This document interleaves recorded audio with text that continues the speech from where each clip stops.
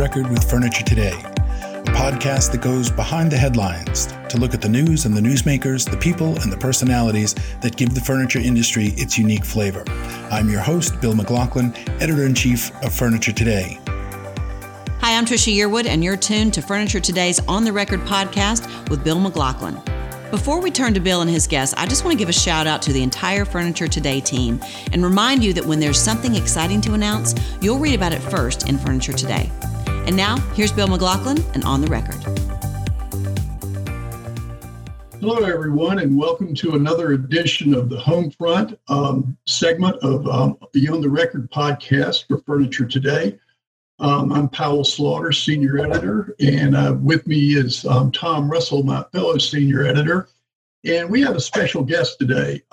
Rachel Shames, Director of Pricing and Procurement at Logistics Services Provider and Freight Forwarder CV International, is joining us to talk about something that's on everybody's minds these days. What's been a pretty volatile situation for ocean freight, congestion here at ports at home, and how that's impacting the delivery of goods, during a period of very high demand.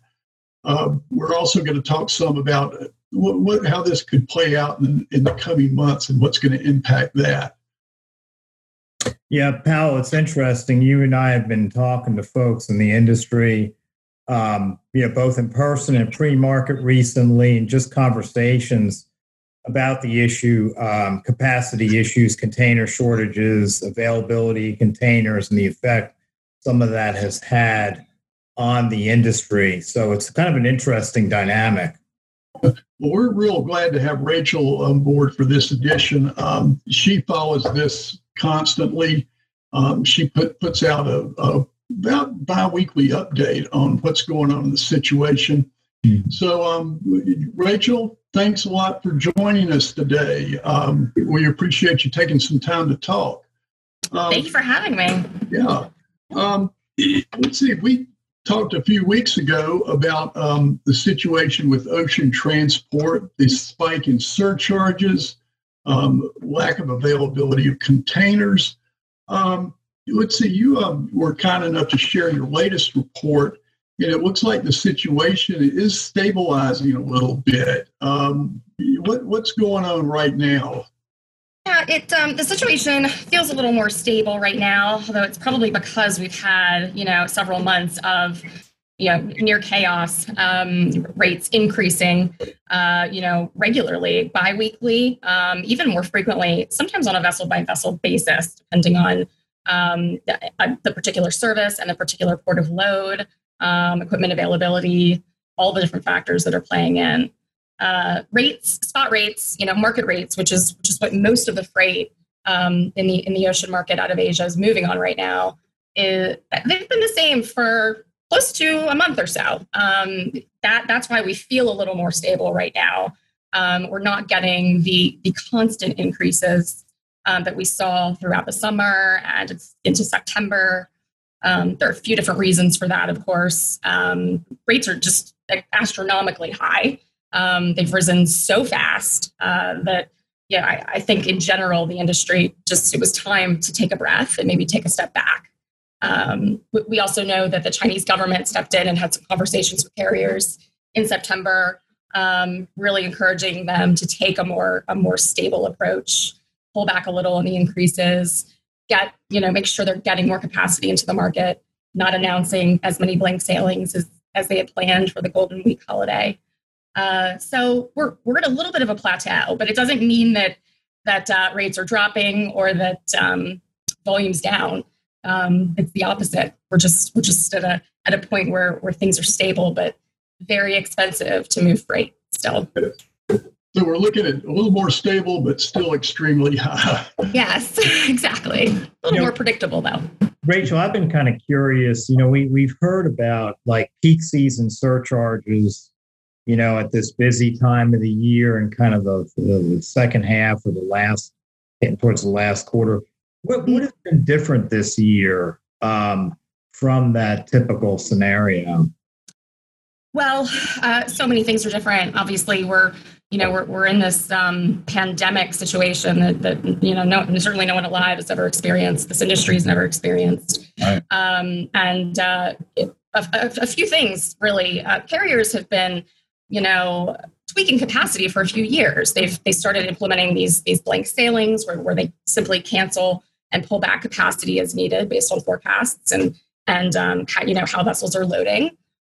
This year they really fine-tuned that approach, and it happened to coincide with this highly unpredictable market. We all know what happened early in the year. By February, March, importers in the U.S. were pulling back orders. We had shutdowns across the country. There was, for sure, a lot of uncertainty, but there was a lot of pessimism about where things were going. We were plunged very quickly into a recession, and the outlook was very poor. So importers, pulled back orders tremendously. Then by May and June, when U.S. consumers started to get out more, they really started to spend. And of course, there are certain verticals, including furniture, that have done very well since then. But inventory levels at the beginning of that reopening were very low, and a lot of retailers missed out on opportunities because of that. And so ever since, it's just been a constant ramping up of volume and inventory. And frankly, the demand, it's there. I mean, most of it's playing out online. E-commerce is huge. But across the different verticals, furniture, the types of things that people are using and enjoying while they're home. And of course, they have extra funds because they're not going out. They're not spending on services. They're not going on airplanes for vacations. They're not going out to concerts, dinners, that kind of thing. So there's definitely a lot more money being spent on goods right now as opposed to services. Rachel, we're hearing a lot about price increases for product. A lot of that has to do with the actual inputs, the foams, the plywood, the materials that go into the goods. Also increased labor costs as these manufacturers are trying to hold on to more people. These surcharges that we're seeing, these huge surcharges, a lot of vendors are factoring that in as kind of a temporary cost. However, with the levels that these surcharges are at right now, how do you see contract season playing out? Is there anything you can say about, maybe some more permanent pricing factors for ocean shipping as shippers start signing contracts? Yeah, the question of contracts is very tricky. We're roughly 6 months removed, a little less maybe from contract season at this point. But we saw it all play out. Contracts were signed, and within a month or two, rates were rising, and carriers were going back to shippers who had just signed contracts of all sizes, low volume, high volume, everything, and asking for more money. And that's just been the cycle we've been in since May, June. I think the whole industry is looking for some stability there too. Everybody's questioning the point of contracts at all right now. If you know that you can sign for a certain amount at a certain level, and when you're trying to ship it, you just simply can't get the space at the agreed upon terms. That's frustrating across the board. We're still pretty far removed from relatively speaking, from the next contract season. We've got almost half a year before the majority of these contracts will be finalized. But I think this year has been, it's been a learning experience. We don't know where the market's going to go. There are so many different factors. We could absolutely see, another roller coaster between now and then. Hopefully, it's nothing dramatic. But in terms of volume, if the recession starts to hit more and demand for furniture and the variety of other goods coming in declines, then we could absolutely, be in a different market. The market could shift back potentially to a more seller's market or more of a balanced market, I suppose. Back to a buyer's market. Right now, we're really in the seller's market from the carrier perspective, at least. Yeah. I'm sorry. No, go ahead. Yeah, I've had a couple of shippers tell me they just don't see they talk about contracts and they say, what's the point right now? Yeah, it feels like that. And everybody's talking about it. Because you really do. You throw the terms out the window, because if you can't get space, what good is a rate? And you put all this effort into negotiating, and it's tough. You've got to explain it to your customers or to your own company. If you're a BCO and you're making those decisions, why is my freight now twice what we anticipated it being 6 months ago? And of course, for furniture, that's huge. I mean, we know that shipping costs are a huge percentage of their total overall cost of goods sold. So, when you double it, which effectively is what's happening on East Coast rates, West Coast, honestly, more than double. That's a tough situation. It's tough to explain. But of course, anything could happen between now and then. I mean, at this point, where the economy is, where the demand is, the expectation is that the market's going to be strong through the end of the year and probably through Chinese New Year, which is early February. So if that holds, we keep seeing these tremendous volumes moving in, then we could still be looking at a contract season that's where the carriers have the upper hand again. But that I think there's really got to be a better process for building in some of these surcharges. Carriers have a variety of names for them: peak season, rate recovery surcharge, C priority, premium, you name it. So yeah, that's going to be on everybody's mind, I think. I'd be curious, Rachel.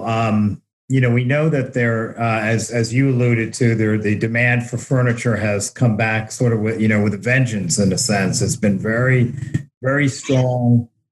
Very good for the industry. I know some folks have been caught flat-footed. They don't have the inventory or the product available as quickly as most of the retailers want it, and consumers too.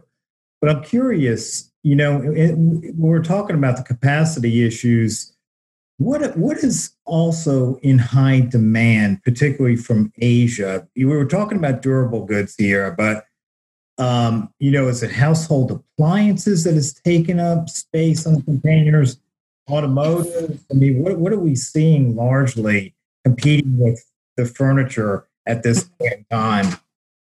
Right now, it's anything related to home improvement. So appliances are part of that. And anything you could buy at a Home Depot or a Lowe's. I mean, we all saw the lines when the lockdown started outside those stores, and that's continued. Everybody's got a lot more time on their hands. They're not spending time doing some of the normal things they do in these last few months. So they're getting to their lists and trying to fix things up.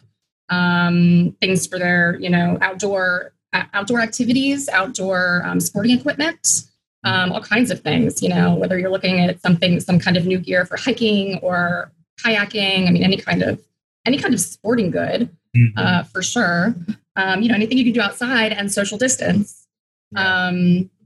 Toys, in fact, are even up. I mean, everybody's spending just, more time at home. So toys, office equipment, really home office equipment, home office furniture. Of course, furniture is a component of that as well. But, the technology and all the little things that we use to help us look better on Zoom and have a professional setup in our homes. Those kinds of goods are definitely up. And I mean, you mentioned the auto industry. They're doing very well. They've had a tremendous few months. They can't keep enough inventory either. So that's absolutely a part of it.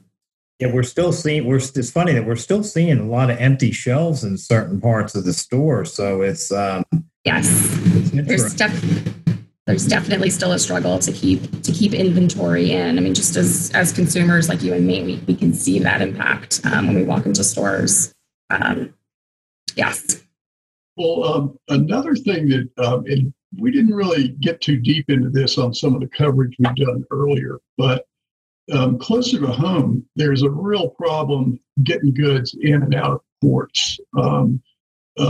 Chassis shortages, people holding on to empty containers, rising truck rates. Can you talk about what's going on there and how that might play out over the next few months, Rachel? Sure.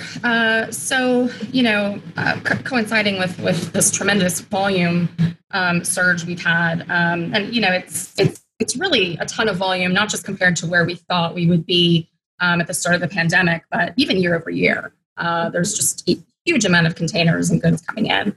The ports are overwhelmed, really. It started on the West Coast, for sure, LA and Long Beach, and continuing up the West Coast, Seattle and Oakland and Vancouver's having some tremendous issues there with congestion. We're seeing it on the East Coast as well, in New York and Norfolk. I mean, really all of the major ports. There are delays with vessel berthing. There's simply so much cargo coming in that it's taking a longer time to unload, to work the vessels, to get the boxes on and off. So you're seeing delays starting with getting the vessel into berth, and then operational delays on terminal, moving containers around, getting them out. We have truckers waiting in line on the West Coast, especially. We've been speaking with truckers there, and some of these trucks are waiting in line 10, 20 hours at a time, just waiting to pick up one load, where they may have been able to do 3 or 4 loads in a day, or at least 2 or 3 out there. They're spending their entire day waiting to pick up one. That's just putting tremendous pressure on everyone. There are huge costs associated with it that get passed down, of course, to the importer. Less power in general. Just being able to find a truck is very hard. It's not, I can pick up the phone and get somebody there the day after tomorrow, or the next day even. You're going to be looking a week, 2 weeks out at this point, and that could get worse. At this point, we've had so much volume being booked in the last couple of months that it probably will get worse before it gets better. Through the end of the year, I don't see it improving. Warehouses it's the same situation. They're over capacity. There's just not a lot of room to store the cargo. It is very interesting because we see empty shelves on the one hand, and then on the other hand, there's just so much cargo that simply can't get out of the port network. Because the trucker capacity is very tough. It's depending on the angle you're looking at, it's a very interesting full picture, but it's very challenging for importers right now. Chassis shortages for sure. The port chat where they have pools like on the East Coast, trucker-owned chassis. I mean, there's way more demand than there is equipment.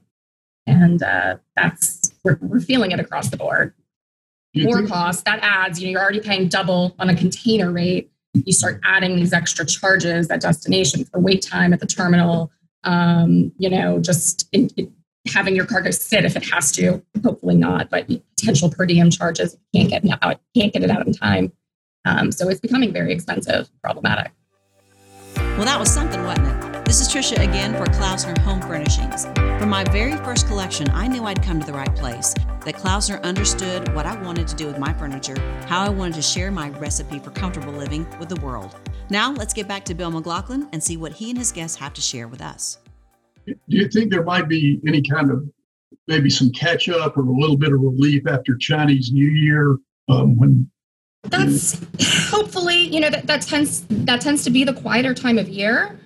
So if we follow, if we're looking at how supply and demand usually flows, we would expect that, if we hold on through Chinese New Year, keep the volume moving. If the demand stays strong, typically after Chinese New Year in the springtime, it softens a little bit. But we're just in such a unpredictable situation with the pandemic and the recession that we're in, but we aren't really, some of the verticals that are doing very well aren't really feeling right now. It's just it's hard to say, and there are a lot of things that can happen. I mean, of course, we're looking towards all of the geopolitical factors. We have the election coming up. Yeah. We certainly still have trade tensions with China and beyond out of the Southeast Asia region. There are a lot of factors that could change, that could shift the situation one way or another. Not to look terribly far ahead, but something else that our industry is talking about. This probably has more impact specifically on air freight, but it will have an impact on the ground when we start looking at warehousing and truck capacity is this COVID vaccine, whenever it comes, and that's the big question, is absolutely, I mean, it's going to impact distribution across the world, and we'll feel it here wherever it starts getting distributed. So. Yeah, I'm thinking demand might be fairly high for that. Yeah, you would think, right?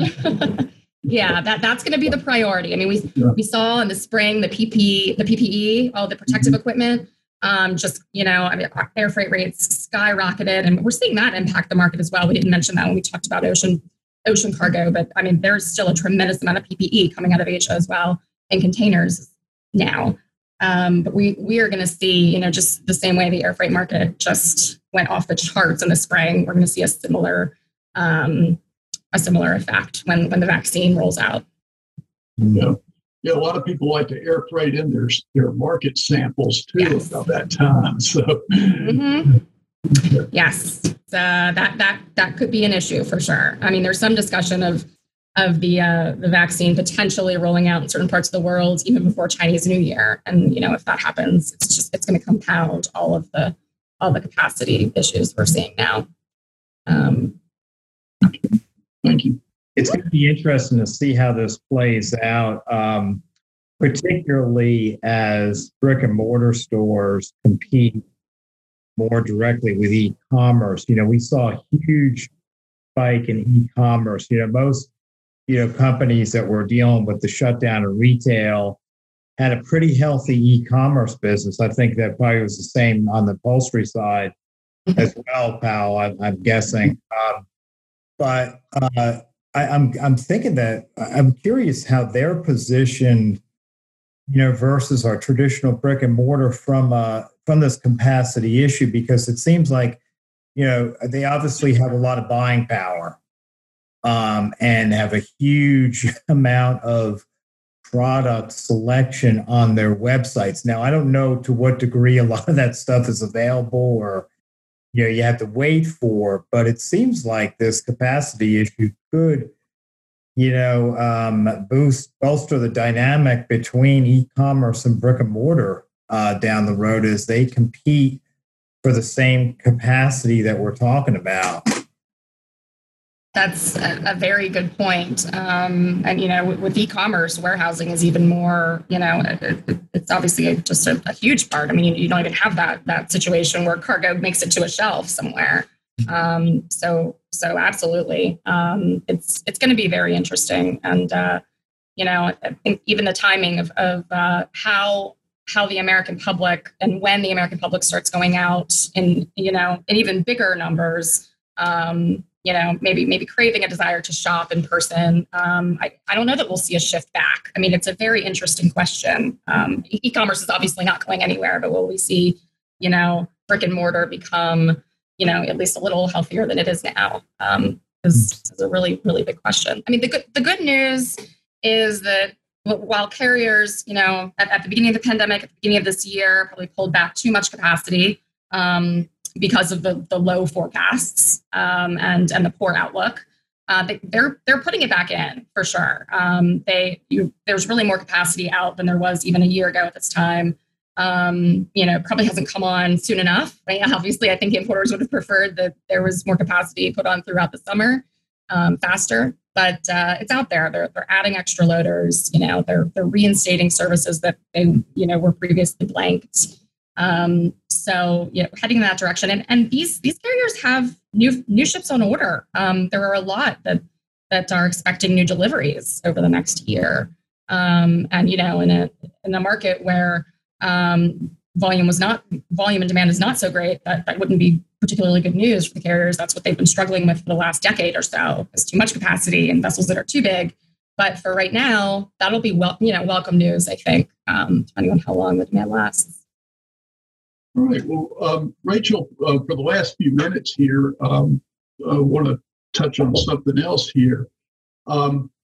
Obviously, the cost of moving goods on ocean, on land, is very high right now. The timing, the time factor is very long and extended.